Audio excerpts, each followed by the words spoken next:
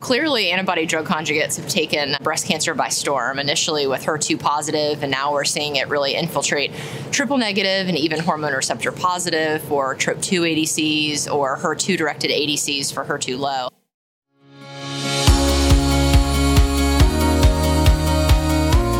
Welcome to the RMBC Life podcast from Share Cancer Support, dedicated to exploring life with metastatic breast cancer from the perspective of us, the people living with this disease, and the experts who partner with us to help make our lives better.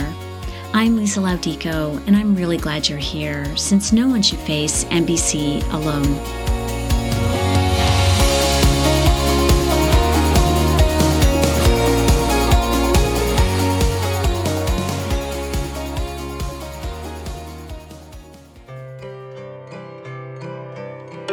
Hello, friends. I'm Victoria Goldberg, and welcome to another episode of our series, Road to a Cure. About 6 months ago, I attended my first American Society of Clinical Oncology meeting, more commonly referred to as ASCO, in Chicago. Among the 40,000 attendants, there were oncologists, researchers, nonprofits, industry, and most importantly, my patient advocate friends. There was so much excitement and promise in the air. I could not help but think that everyone in attendance was trying collectively to expand the frontiers of cancer research and change what it means to receive a cancer diagnosis for us, cancer patients. I was very lucky to be in the audience during the practice-changing and standing ovation-garnering announcement of the DESTINY-Breast04 trial and the emergence of a new breast cancer subcategory, HER2 low, that accounts for 50 to 60% of all breast tumors. It's almost November now, and I'm getting ready to head to another annual event in oncology, the San Antonio Breast Cancer Conference. But in my mind, I'm still reflecting on and absorbing what I learned at ASCO. I have enlisted the friends of this podcast and the sharpest minds in breast oncology, as well as my amazing co-hosts, to help us break down the major presentations from ASCO 2022. In our discussion, Kate Fitz, Linda Weatherby, and I are joined by 4 leaders in the field: Dr. Stephanie Graf, Dr. Hope Rugo, Dr. Sarah Hurwitz, and Dr. Kevin Kalinsky. Antibody-drug conjugates are emerging as potential game changers in the treatment of breast cancer. So far, we've had approval of HER2-directed ADCs in HER2-positive breast cancer and anti-TROP2 ADC, sacituzumab govitecan, in triple-negative breast cancer. This year, 2 important trials, TROPiCS-02 and DESTINY-04, have been reported out at ASCO. In the first part of our 2-part Road to a Cure series entitled ASCO 22, When the Dust Settles, we will ask Dr. Graf and Dr. Rugo to weigh in on the question, will ADCs change MBC? No doubt. For many, the high point of ASCO 2022 occurred in the plenary session where Dr. Shanu Modi presented the results of the DESTINY-Breast04 trial of trastuzumab deruxtecan in HER2-low metastatic breast cancer. The results in terms of progression-free and overall survival were extraordinary, especially when viewed in the context of a field where results with this potential are rarely seen. On the next day after the presentation, I ran into Dr. Graf, who incidentally had been named the Keelius Woman Disruptor of the Year, and asked her about her take on the DESTINY-Breast04. She gave an answer worthy of sharing with you. Within a week after the conference, I reached out to Dr. Graf, and she graciously agreed to return for a second visit to our Embassy Live. My first question to her was about the DESTINY-Breast04, naturally, and the presentation at ASCO. Clearly was, I think, the most exciting presentation that we had from ASCO annual meeting in 2022. in that you saw improved overall survival for patients with metastatic breast cancer in an entirely new definition of the disease, using an antibody drug conjugate, significant improvements for both people that were classically considered triple negative or hormone receptor positive. All of those things are really exciting and important and worth talking about, and made it practice changing. That said, when you look at trastuzumab deruxtecan as an agent and think about really what we're talking about here. So in Destiny Breast 04, what was presented in HER2 low breast cancer, we saw an improvement in median progression-free survival in the hormone receptor positive HER2 low cohorts from 5.4 months to 10 months. So an improvement of just under 5 months, which is amazing. 5 months is very exciting. But for someone living with metastatic breast cancer to see headline after headline after headline that there was this earth-shattering, life-changing, practice-changing advance in the way that we treat breast cancer, to flip open the paper, to scroll down and see that we're talking about an improvement in how long you're going to live. Overall survival was 17 to 23, almost 24 months, of 7 months is harder, right? Because what patients want is years. What patients want is normal. This is a disease that, for better, for worse, you still hear people talk about. I still occasionally have patients tell me that another oncologist told them that it was, quote, like a chronic illness. And it's great that we improved outcome by another 5 months, another 7 months, but we still have so far to go. I always try to temper my enthusiasm. And when we look at Destiny Breast 03, which was patients with HER2 positive metastatic disease, and that trial was reported a little bit different. They reported patients who were alive at 12 months. And then they also reported patients who were alive without disease progression at 12 months. We saw these huge differences. So no disease progression at 12 months in the HER2 positive population had increased from 34% to 75%. So we saw this 50% improvement, and that we don't have that quite broken down in the same way because we're comparing a percent point to months. The Destiny Breast 04 trial is huge. It is all of the things that everyone said. It was a standing ovation moment. We have an entirely new way to think about disease for metastatic breast cancer that will likely translate into early stage disease. We have an entirely new class of agents, antibody drug conjugates, approved for this new definition of disease.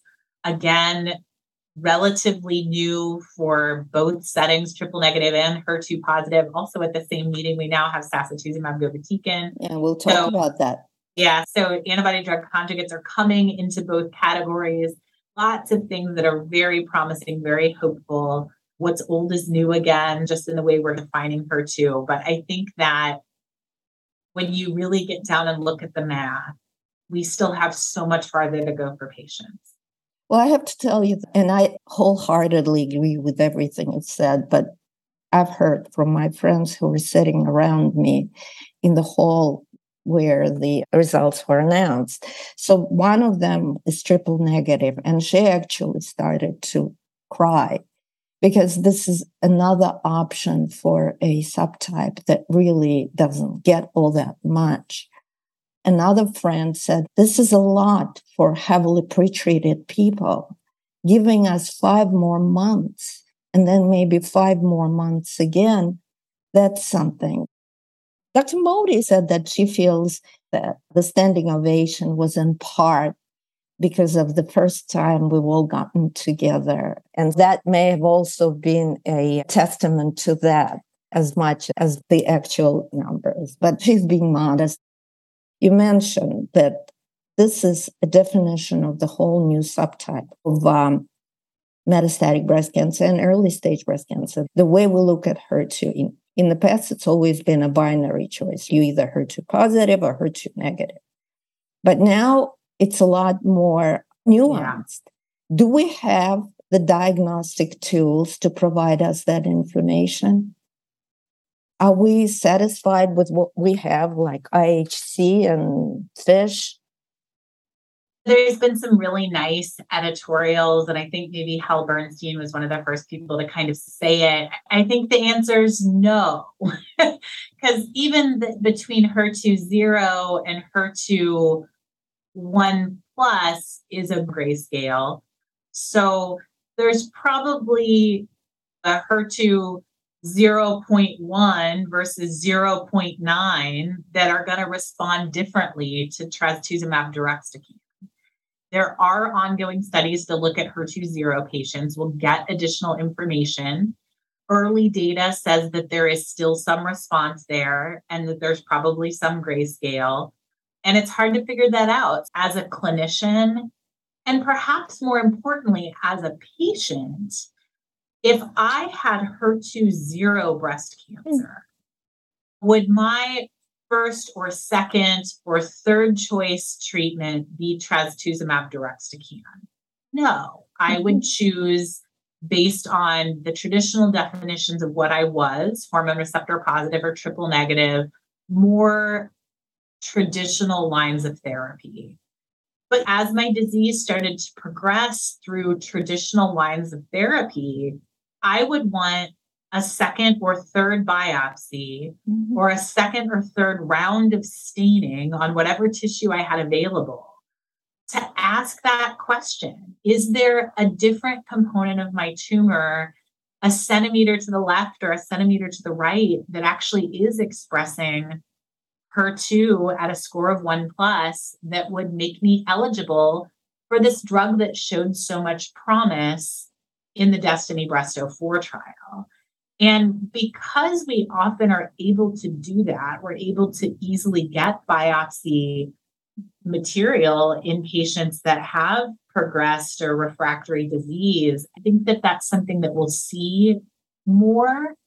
We also normally have available tissue for patients. Patients have samples from their original breast specimen. They have their biopsy that confirmed metastatic disease. Someday we may be able to do this on blood-based assays. And all of those things are going to give us additional information about who would be best eligible for this therapy.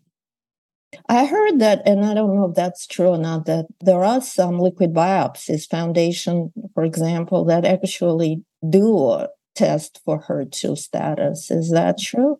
They do. Both Caris and Foundation's liquid assays are able to test for HER2.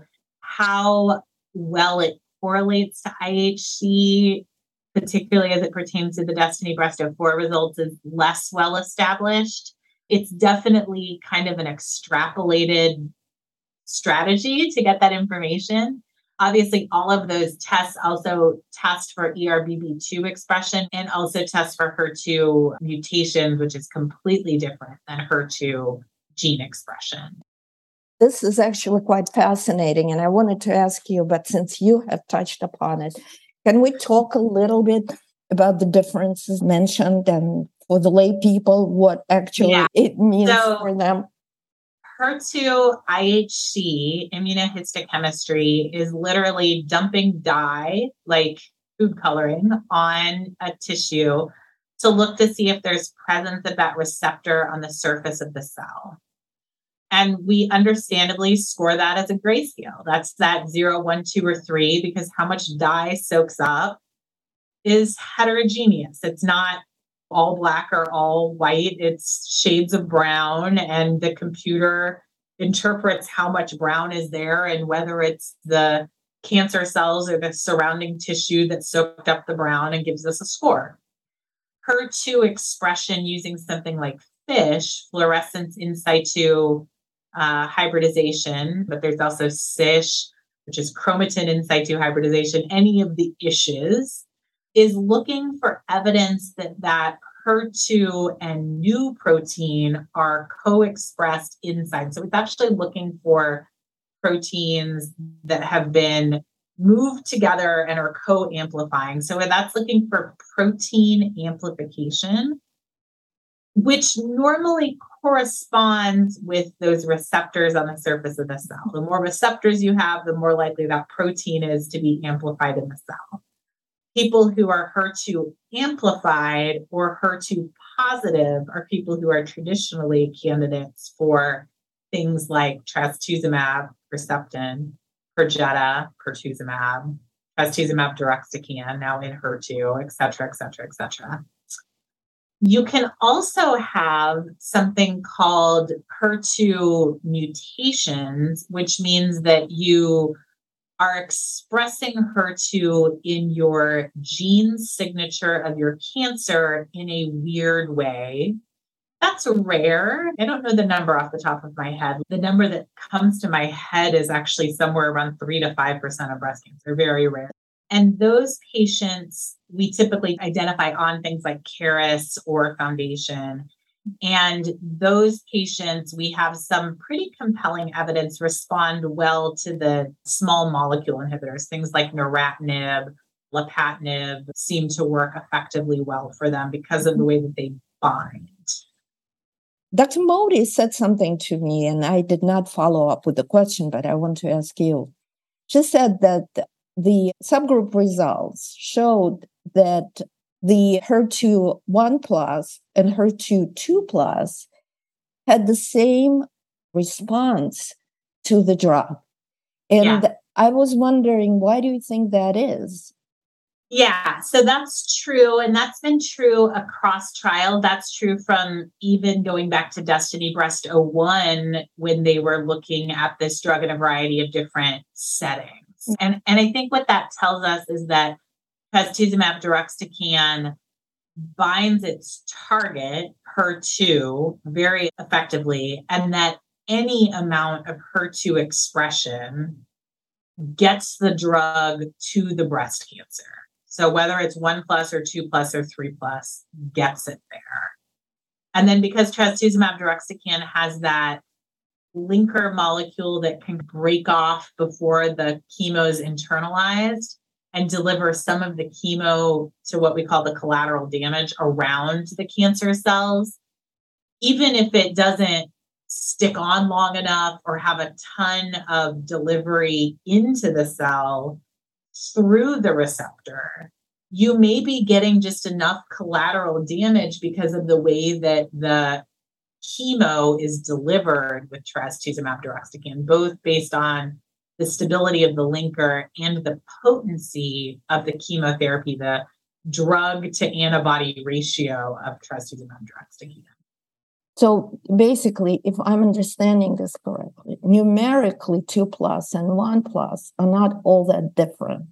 It's the effect of the linker and chemo that actually does make a difference. But it is interesting that there is a significant difference between 2+ and 3+, even in the results of Destiny Breast 03, as you said. Yeah, that's because of in HER2 amplified breast cancer, where truly HER2 is driving the way that cancer is growing and spreading and propelling itself forward. It's the gasoline of the fire. Binding that receptor, shutting down that receptor, targeting that receptor, internalizing the chemo into the cancer is happening so effectively that you see this much bigger differential. Yeah. As you know, I'm triple positive. When I was first diagnosed in 2004, my oncologist did not obfuscate and didn't sugarcoat. He said, your prognosis is poor. And in a way, he was right. I did progress 10 years later, but I am so incredibly lucky. And every day I wake up and I see my friends who don't have this luck. When is that going to change for them? And I was so hopeful that this particular drug would be it. But not quite yet. The next section deals with another antibody-drug conjugate, sacituzumab govitecan. I will turn to Dr. George Sledge and his wonderful piece in Oncology Times entitled Musings of a Cancer Doctor on Breast Cancer at ASCO 2022. Some big and small steps forward. Trastuzumab deruxtecan, one suspects, will rapidly become a new standard of care in the HER2-low population, though important questions remain regarding its use. In particular, the number of patients with so-called triple-negative breast cancer was relatively small, and while there was no obvious difference between DR-positive and triple-negative outcomes, more data would certainly be helpful. And given the emergence of another ADC, sacituzumab govitecan, in the triple-negative space, we will need greater nuance regarding best treatment options in triple-negative no longer subgroups. Undoubtedly, we will be subjected to marketing campaigns saying, my ADC is better than your ADC, in the absence of head-to-head comparisons. Given the scary interstitial lung disease seen with trastuzumab deruxtecan, physicians will need improved management skills with these promising, yet toxic agents.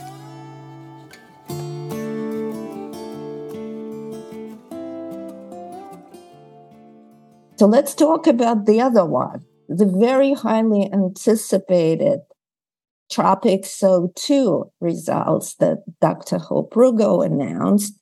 And there were some indications from Gilead before ASCO that the results were not going to be as impressive as they hoped. What do you think? I think before we go on to the TROPiCS-02 trial, we should just circle back to the DESTINY-Breast04 trial and say that although the DESTINY-Breast04 trial included patients that had traditionally triple-negative breast cancer, now HER2-low, hormone receptor-negative breast cancer, only 63 of the patients were that. The trial was largely a hormone receptor-positive, HER2-low population, and only this small percentage of patients were hormone receptor-negative. Now, on subset analysis, this hormone receptor-negative population still benefited from trastuzumab deruxtecan and with very similar outcomes. But DESTINY-Breast04 was not truly a triple-negative breast cancer trial, which is a more aggressive cancer. It has higher proliferative rates. It has more drug resistance. It has worse phenotypic features like P53 mutations and things like that. So lots of things to consider when you look at DESTINY-Breast04 versus data like sacituzumab govitecan in triple-negative breast cancer. So sacituzumab govitecan has previously been approved in the ASCENT trial for exclusively triple-negative breast cancer patients. Back then, it was the DESTINY-Breast04 of its time. Everybody was thrilled to have an antibody-drug conjugate. It was the first targeted therapy for triple-negative breast cancer, except for it targets TROP2. We don't really test for TROP2. We just give it to everybody with triple-negative breast cancer. So all sorts of oddities about sacituzumab govitecan and triple-negative breast cancer. But because it was so successful in that setting, and because TROP2 is so heavily expressed in all breast cancer, there was this great hope that the TROPiCS-02 study looking at sacituzumab govitecan in patients with hormone receptor positive metastatic breast cancer would do as well. At ASCO 2022, Dr. Hope Rugo presented TROPiCS-02 trial that demonstrated benefits of sacituzumab govitecan in heavily pretreated HR-positive, HER2-negative breast cancer. In most cases, when it is possible, I prefer to go straight to the source. So Linda Weatherby and I have asked Dr. Hope Rugo, the principal investigator on this trial, to join us on the podcast to discuss her presentation of TROPiCS-02 and the overall survival update at ESMO. I met with Dr. Rugo at 8 a.m. Pacific time, which for her was already 2 hours into her workday. Sacituzumab is a first-in-class TROP2 ADC, and there are unique characteristics of this class of ADCs that I've called second-generation antibody-drug conjugates. They bind to a protein receptor on the cell surface, and then the receptor, when it's activated by having something bound to it, actually draws the receptor into the cell, along with the ADC bound to it. So it's actually a very cool mechanism, and it's the basis for the mechanism of action that starts with ADCs. Now, one of the other things that's really important is that the linker needs to be plasma stable. So it needs to not be digested in plasma because you don't want to leak out a whole bunch of the toxin into the plasma. The payload or the toxin needs to be very potent at very low concentrations, because you're delivering small amounts of the drug directly to the tumor cell and to the tumor bed. And that's important as well, because these are not drugs that can be given as naked drugs. They would be too toxic. The payload itself works better with this new generation of ADCs if the payload is membrane permeable so that it can leak out of the cell. And that's the basis behind the hypothetical, which appears to be true in clinical practice, bystander effect, where you kill nearby tumor cells. One of the key aspects of being able to have a bystander effect is that tumors cells like to be next to each other. They're kind of cliquey. So they like to all be stuck together. And because of that, you're able to actually have drug leak out of the cancer cell that's been targeted and kill nearby cells, which means that you don't need to have such a high concentration of the target for the antibody on the cancer cell. Now, trastuzumab govitecan has a high drug to antibody ratio of 7.5 to 1, similar to trastuzumab deruxtecan, which is 8 to 1. Some of the newer ADCs can be quite effective and have a lower drug to antibody ratio, mainly because of the toxins themselves and the delivery mechanism. The TROPiCS trial, which randomized patients who'd received at least 2 and not more than 4 lines of chemotherapy for metastatic disease. So these patients were randomized to receive sacituzumab govitecan, which is given day 1 and day 8 every 3 weeks, versus chemotherapy menu. We also required that everybody have a CDK4/6 inhibitor and a taxane in any setting. That's in contrast to DESTINY-Breast04, where 30% of patients had not received a CDK4/6 inhibitor, which we know generates some resistance to subsequent therapies. So it's an interesting difference. And also, of course, patients were much more heavily pretreated with a median of 3 prior lines of chemotherapy, and more than 50% of patients received 3 or more lines of chemotherapy. I have been wondering how you came about having such heavily pretreated patients as a target for this particular study. We're so used to the opposite. I think that drug companies don't like their agents to be pegged as late line options. The move is all towards treating patients who have very limited treatment. That means that many patients can't enter into clinical trials, which is unfortunate because particularly in hormone receptor positive disease, where response is also important and you need to have measurable disease, there's a whole group of patients who have bone-only metastatic disease that's not measurable, and they're not eligible for trials until they're in the 3rd line, and then they're not eligible for anything, and you've missed all of those patients. So the population in TROPiCS is really important. It's different because patients had to be a median of 4 years after their diagnosis of metastatic disease. Having patients who are a median of 4 years means that these are really patients who got endocrine therapy and responded to other therapies for some period of time, more like the majority of patients with hormone receptor positive metastatic disease. So why did we choose this group of patients? The study that led to the approval of eribulin also treated a very late line population, patients who'd received a lot of prior chemotherapy. And the ASCENT trial for triple negative disease with sacituzumab govitecan did as well. So we tried to limit it to 2 to 4 lines, although there were a few people who had more than that. I think that this is an important patient population for our population at large. We need to know what we can give patients who've already received other therapies. And It's also important to have trials for patients who are in the later line setting that aren't first in human studies. So that's what really led to this. Although, of course, the next move is to treat patients in the first line setting to see if we can improve over standard of care therapy. I just want to ask you, the sacituzumab govitecan did extremely well in the triple negative setting. And so I thought, okay, taking the ER positive, heavily pretreated population that is likely losing its ER expression by the time they get to their fourth chemotherapy. Was there some thinking in designing the trial to use that population because they're closer to triple negative and they would do presumably better with this drug? It's interesting. I think the population of patients who are 4 years out as a median from diagnosis of metastatic disease is less likely to be patients who have lost ER. I think we tend to see loss of ER now much earlier in the course of therapy of metastatic disease. And we didn't centrally confirm ER, but I think it's a really important point. Could I ask, in the trial design, when it is the trial drug versus the chemo of physician's choice, how do you select which chemos will be available under the trial? The TROPiCS trial randomized 543 patients to receive sacituzumab govitecan versus chemotherapy menu. And of the chemotherapy menu, just under 50% received eribulin, which, based on the prior data from a trial called the EMBRACE trial, was better than standard chemotherapy in a similar patient population, heavily pretreated.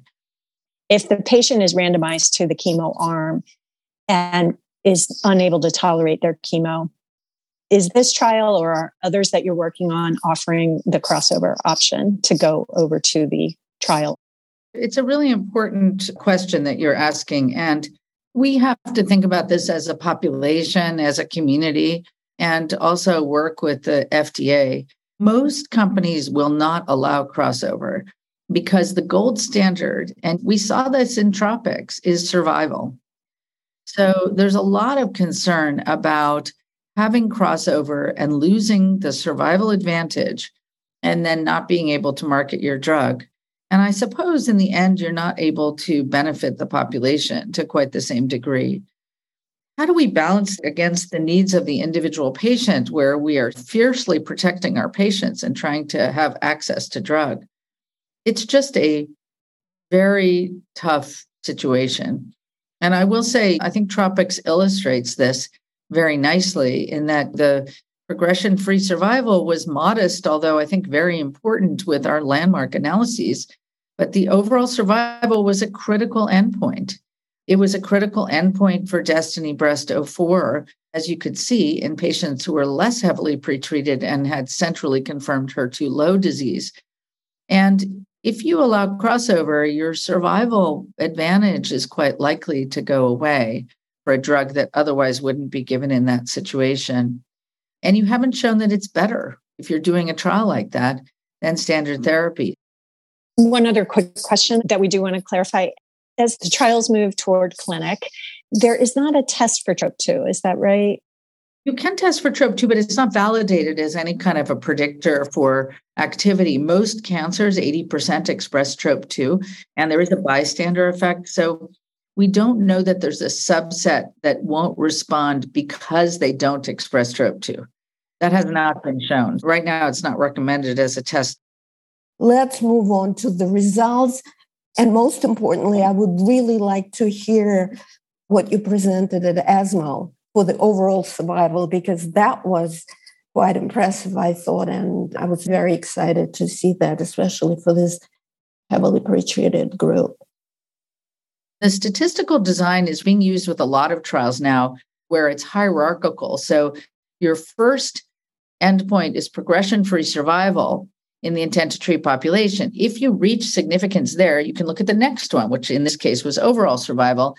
You have to reach significance for overall survival to go to the next endpoint, which was response. That has to show significance to go to the patient-reported outcomes. So the trial itself had already shown an improvement in progression-free survival in this patient population where 95% of the patients had metastases in the viscera, meaning lung or liver mostly, which is really a high-risk population. And remember, all of them had CDK4/6 inhibitors before and the median of 3 lines of chemo. Progression-free survival was supposed to reach a hazard ratio of at least 0.7, and it went down to 0.66. And all the landmark analyses showed improvement. 3 times as many patients were free from progression at 1 year who had sacituzumab, but the median difference was only 1.5 months. And so the question is whether or not that's clinically meaningful. But I think that the differences at 6, 9, and 12 months that are so clinically relevant are due to the fact, with the small median difference, that 20% of the patients had progressed regardless of treatment by the first scan because they had been so heavily pretreated, and we can't select out the patients who truly benefit. So on that first analysis, it was the first interim analysis of overall survival, we saw a numeric non-significant improvement, but we had 100 more events actually at the time of the second interim analysis, and this will be the final formal analysis. And at this time, there was a significant improvement in overall survival with a median difference of 3.2 months, which I think is very clinically important. And at 12 months, 61% of patients were alive who had sacituzumab versus 47% with chemo.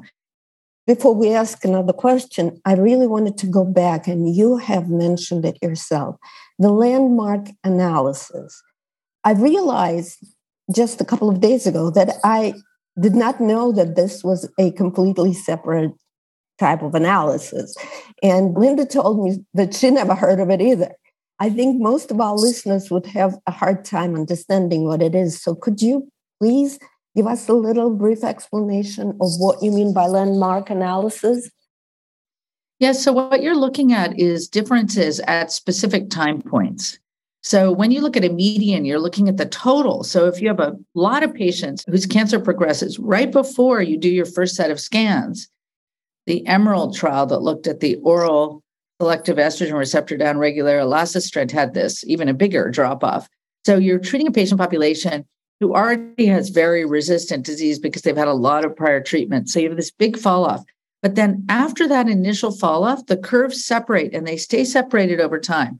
So what you do is you say, oh, I want to know what is the difference at 6 months, at 9 months, at 12 months. And then that helps you to get a better idea. So when you said that at 12 months, it showed that 30% of people were still progression-free with this trial. It wasn't 30%, but it was 3 times as many. So remember that most of the drugs, the medians are short, right? 5 months, 4.5, et cetera. But it was 7% with standard chemo and 21% with sacituzumab. So it really is a big difference. And then the survival difference, we saw 14% more patients were alive at 1 year. Dr. Sledge's opinion about TROPiCS-02 is unambiguous. He feels that for the moment, sacituzumab remains in the triple-negative domain. Dr. Graf's take is unsurprisingly singular and quite different. The TROPiCS-02 study took patients that were pretty heavily pretreated for hormone receptor positive breast cancer. They had a median of 3 prior lines of therapy. And what we saw was that sacituzumab govitecan improved median progression-free survival from 4 months to 5.5 months, which was statistically significant in a population this heavily pretreated. Should have gotten us all very, very excited. But because it's only 1.5 months, we all had this sort of blunted, are you kidding me? We just saw Destiny Breast 04. What do you want from us? Reaction, where we said, oh, but this is a positive study in a very heavily pretreated, very sick population, 95% visceral metastasis, up to 8 prior lines of therapy, many of whom median of 3 prior lines of chemotherapy for these patients with hormone receptor positive disease. clearly not something that was earth-shattering, clearly did not motivate the ASCO 22 audience to stand up and give another round of standing ovation, but a positive study. And in my opinion, means that sacituzumab govitecan can go in our list of treatments for patients with hormone receptor positive metastatic breast cancer. This is something that, again, just to quote your friend with the Destiny Breast 04 results, gives us one more thing we can go to, expands the list of options in our pocket that we can pull from. And that matters. Absolutely. And Dr. Rugo pointed out, and I thought that was very interesting. She said that if you look at the Kaplan-Meier curve, the two arms were together and had a huge drop-off in the first couple of months. And then they separated. And maybe because of this heavy front load, progression-free survival results were not as impressive as they could have been. Dr. Iyengar, who did a report back from ASCO for SHARE, said that even though he thinks it's a positive result and the medical oncology community thinks so, he feels that it's going to be much longer for FDA to approve it. Destiny Breast 04 or trastuzumab deruxtecan in HER2 low had all the things, and metastatic hormone receptor positive didn't. We have a bunch of therapies available for hormone receptor positive metastatic breast cancer, so it gets a little less priority from FDA. So we might not get approval for that. That said, I also think it might take a few phone calls and a peer-to-peer with your insurance group, but is probably something that for an appropriate patient, we can still add to our treatment options now. In addition, obviously, to following the overall survival data as it matures, it'd be good to see the translational science that comes out of this study, because it would be good in a trial that had those sort of curves that Dr. Rugo mentioned, to see if we can find a predictor of response in hormone receptor positive metastatic breast cancer, given the TROP2 target. And there is another trial that's going on right now. I think it's a pretty big phase 3 trial, the Tropion trial, that's testing TROP2 with the same backend as in HER2 and probably the same linker, right? Yeah, I've been heard to say before that the Tropion drug, which is called datopotamab deruxtecan or Dato-DXd. So they come up with harder and harder and harder things to pronounce. Yes. Which is why we all just call it Dato-DXd. I have been heard to say numerous times that Dato-DXd is basically the love child of trastuzumab deruxtecan and sacituzumab because it is a TROP2 antibody. So it has the same target as sacituzumab, but it has the same chemo payload, the deruxtecan, as trastuzumab deruxtecan. So it's kind of those two drugs together. And that drug is now in Tropion 02, 03, 04, 05. You're going to see lots and lots of Dato-DXd coming out. That drug has some pretty significant risk of mucositis, which I know that they're also working on strategies for. It's mostly at this point being developed in triple negative. In the next section, you will hear Dr. Rugo talk about growth factors. What are they? Truthfully, I wasn't sure myself and had to ask my biologist friend for an explanation. It is useful to have smart and knowledgeable friends. White blood cell growth factors are proteins that help the body produce white blood cells. They're also called CSFs, which is an acronym for blood-forming colony-stimulating factor. White blood cells help fight infection and can be destroyed during some types of cancer treatment. Having low numbers of white blood cells is called neutropenia. People with neutropenia are more likely to develop infections. Some people with neutropenia develop a fever, called febrile neutropenia, and some do not. A person with febrile neutropenia may need antibiotics and to stay in the hospital until the infection is gone. CSFs are given as shots, usually 24 hours after chemotherapy treatment, Neupogen, Leukin, and Neulasta. These medications are made in the laboratory and are similar to those naturally produced by the body. Both Dr. Graf and Dr. Rugo mentioned mucositis as a possible side effect of neutropenia. What is mucositis? Mucositis occurs when cancer treatments break down the rapidly divided epithelial cells lining the gastrointestinal tract, which starts in the mouth, leaving the mucosal tissue open to ulceration and infection. The part of this lining that covers the mouth, called the oral mucosa, is probably the most common debilitating complication of cancer treatments, particularly chemotherapy and radiation. Let's talk a little bit about the side effects. And people always, you know how it is, they always ask us about the side effects. And given that these drugs act more like chemotherapies, can we expect that the side effects are going to be more pronounced, more like chemotherapy-like side effects? These drugs are chemotherapy. They are chemotherapy, and it should not be mistaken for not being chemotherapy. We know that targeted agents can have a lot of toxicity. It doesn't have to be named chemo, but these drugs are chemo. Nausea is a big issue with, for example, TDXD, and generally we can control it with patients, but you really have to be very proactive. And I use a lot of olanzapine, the antipsychotic at low doses, which can be very, very helpful for managing the delayed and continued nausea with that drug. Some people don't have any, many do. But for sacituzumab, the primary toxicity is neutropenia.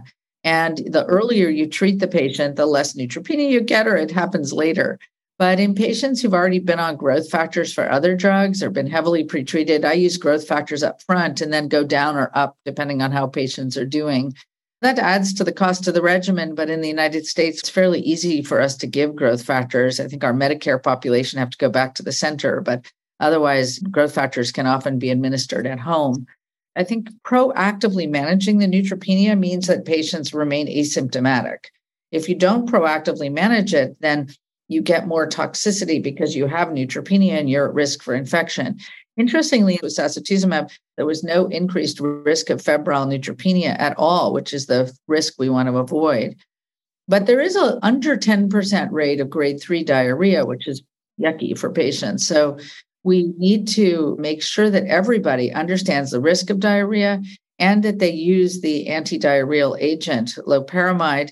And if they continue to have diarrhea, which probably has to do with individual risk and metabolism, dose reducing is the way to go. And I think that manages the toxicity quite well. You don't want to have neutropenia and bad diarrhea at the same time. This is no good because then you can get infections related to the bowel being irritated. I'm amazed at how many oncologists don't treat mild neutropenia. If you have diarrhea, then you can get mucosal damage if you're neutropenic. So I think you really have to take the constellation of the situation into account and not only look at one factor. Okay, the neutrophils are 800, you don't have a fever, I don't have to give you growth factors, but if you have diarrhea, you got to give growth factors. So it is a balance here between the side effects. And then there's hair loss. There's a study going on looking at scalp cooling, near and dear to my heart, that is looking at that out of the Dana-Farber, but a lot of our patients use scalp cooling and many have been successful. I will say that if you have a liver that's not working well, you don't clear the drug very well, and scalp cooling is not going to work. If you've already lost hair from a prior treatment, scalp cooling is risky because it's too cold against the naked scalp. But otherwise, we have quite a number of patients who are using scalp cooling, and it does seem to prevent a lot of the hair loss in many patients. But we've also learned really very interesting and unpredictable facts about these ADCs, which is that the toxicity varies a lot, even with the same toxin based on the construct. So, for example, an experimental TROP2 ADC, datopotamab deruxtecan, causes completely different toxicities than the trastuzumab govitecan. And also the toxicities of Dato-DXd, which has the same toxin as trastuzumab DXd or TDXd that was in DESTINY-Breast04, are also different. Dato-DXd causes stomatitis. It has a lower drug to antibody ratio. It has more nausea. TDXd also causes nausea, but no stomatitis. We don't really know for Dato-DXd the true rates of interstitial lung disease, but we know it's something with TDXd. Sacituzumab govitecan doesn't cause any interstitial lung disease or stomatitis. So it's really fascinating and not extremely well understood. I actually have also a question related to trastuzumab deruxtecan and sacituzumab. So there is an overlap in the population.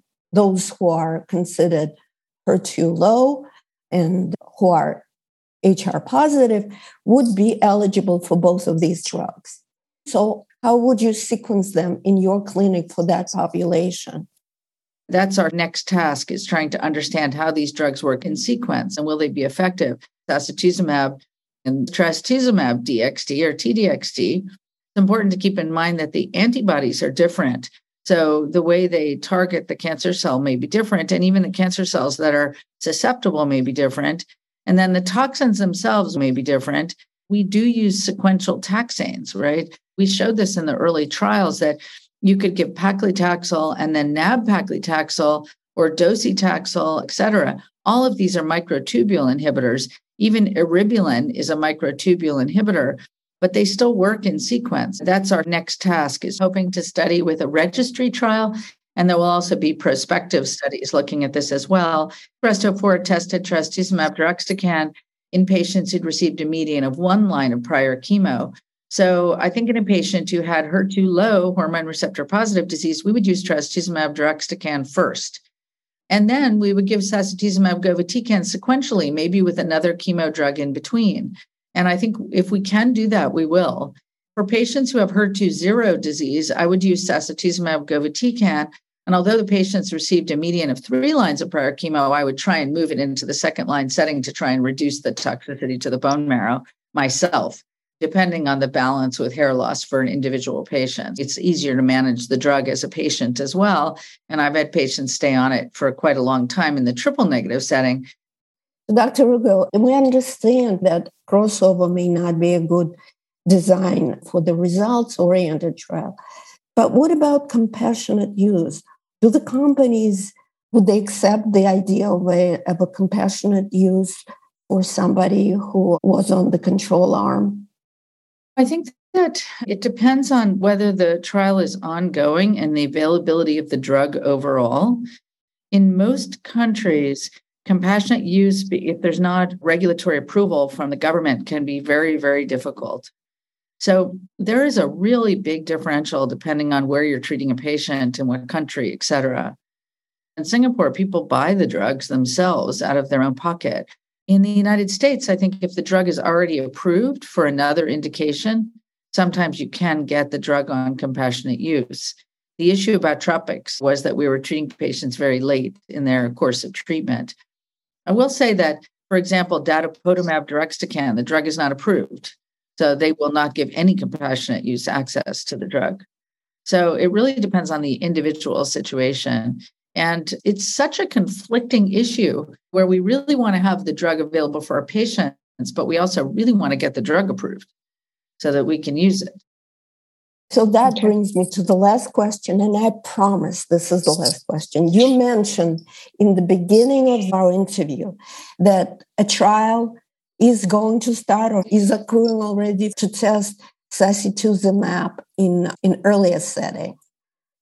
In the hormone receptor positive population, we are working on a first-line metastatic trial, so first-line chemotherapy with sacituzumab govitecan compared to chemotherapy.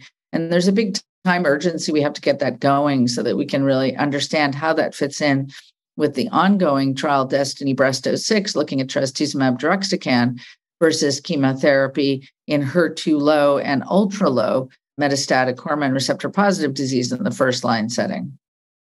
That is really exciting. I promise this was my last question. Thank you so very, very much. And please come back again soon. And I will absolutely stalk you at San Antonio, and Linda too. Yes, we'll come find you. Absolutely. I'd love to talk to you again anytime. Thank you. Bye-bye. It has become our practice on the road to a cure to incorporate the voices of us, the patients. So I would like to end this episode with a patient's point of view. I was diagnosed initially with breast cancer in 2016 with the status of ER-positive and HER2 negative, and I was treated. Last year, I was diagnosed as metastatic. My treatment has been going well. I'm stable. when I learned about these new developments with HER2, I went back and reviewed my doctor's notes and realized that my HER2 status was considered neutral with a HER2 status of 2, which is now considered HER2 low. I'm very pleased to know that should my condition deteriorate, as one hopes will not occur, but that the option of receiving treatment in accordance with the new developments for HER2 low would be available to me, and that could in fact be very beneficial. Hope you will join us for the second part of our two-part Road to a Cure series that we call ASCO 2022, When the Dust Settles. Staying in the confines of estrogen receptor-positive breast cancer, we will ask Dr. Graf, Dr. Hurvitz, and Dr. Klinsky to weigh in on the post-ASCO challenges of selecting and sequencing therapy for ER-positive metastatic breast cancer. Hope you enjoyed this episode and got a lot out of it. If you would like to discuss this episode or any other, please join our closed Facebook group, Our NBC Life Group. This episode was produced by me, Victoria Goldberg, with the help of Kate Fitzer and Linda Weatherby. Original music and sound design by our associate producer, Connor Kinsley. This episode would not have seen the light of day without assistance from Miranda Gonzalez, Nancy Rollins, and Ashley Fernandez. Our executive producer is Christine Benjamin, Vice President of Patient Support and Education at Shared Cancer Support. You can find more episodes of Our NBC Live wherever you get your podcast. Be sure to subscribe, rate, and review us. Check out our blog and full episode notes on our website at ournbclive.org. And follow us on Facebook, Twitter, and Instagram at Our NBC Live.